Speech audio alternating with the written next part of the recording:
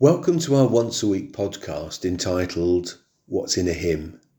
It reflects on some of the hymns that God's people have sung for generations. For the next few weeks, we reflect on Christmas hymns. Today, O Little Town of Bethlehem. This much-loved Christmas carol was written by the 19th century American preacher Phillips Brooks, 1835 to 1893. He wrote it in 1868 for the Sunday school children in his church, Holy Trinity in Philadelphia, following a pilgrimage to the Holy Land in 1865. The experience of spending Christmas Eve in Bethlehem and worshipping in the Church of the Nativity made a long-lasting impression on him, so much so that 3 years later it inspired him to write this hymn. The hymn is rooted in the Gospel accounts of the birth of Jesus Christ and its consequences, and so there is a message of hope and redemption. It begins by emphasizing that Jesus is born in the quiet town of Bethlehem, one of the little towns of Judah, as foretold by the prophet Micah, not born in the large, bustling, busy city of Jerusalem. So the hymn begins with a picture that is painted of quietness and tranquility. O little town of Bethlehem, how still we see thee lie. Above thy deep and dreamless sleep, the silent stars go by. But notice the second part of verse 1 begins with a yet. Yet in thy dark streets. This yet acts as a but. So the hymn is saying, all is quiet, but something is going to happen. And then there is this great statement that something awesome, great, and life-transforming happens in that humble, quiet place. The everlasting light was given. This is a reference to Jesus coming to the world as the light of the world. The promised Saviour, the Christ, was born. So the end of verse 1 and the beginning of verse 2.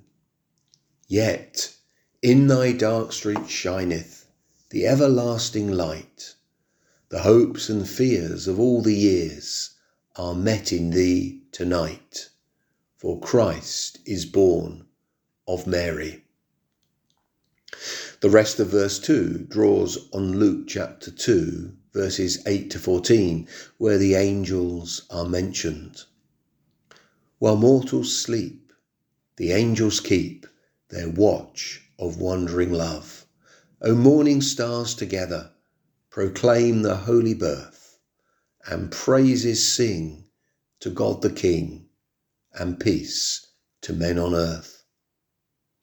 Notice the verse speaks of the morning stars proclaiming and singing. Job chapter 38 verse 7 mentions the morning stars singing together, and this is usually interpreted as a metaphor for angels. And of course, as Luke chapter 2 tells us, it wasn't that the whole world knew that the Saviour had been born. Only a few shepherds living out in the fields, keeping watch over their flock by night.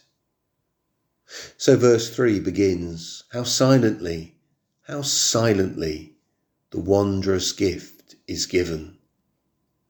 No big fanfare when Jesus was born.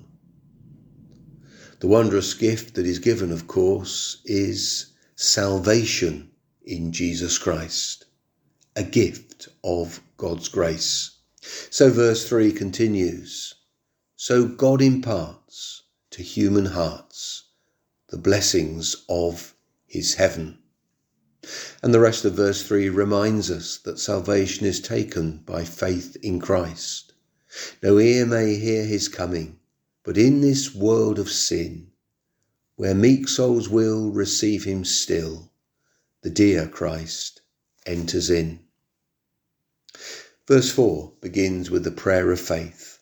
O holy child of Bethlehem, descend to us, we pray. Cast out our sin and enter in, be born in us today.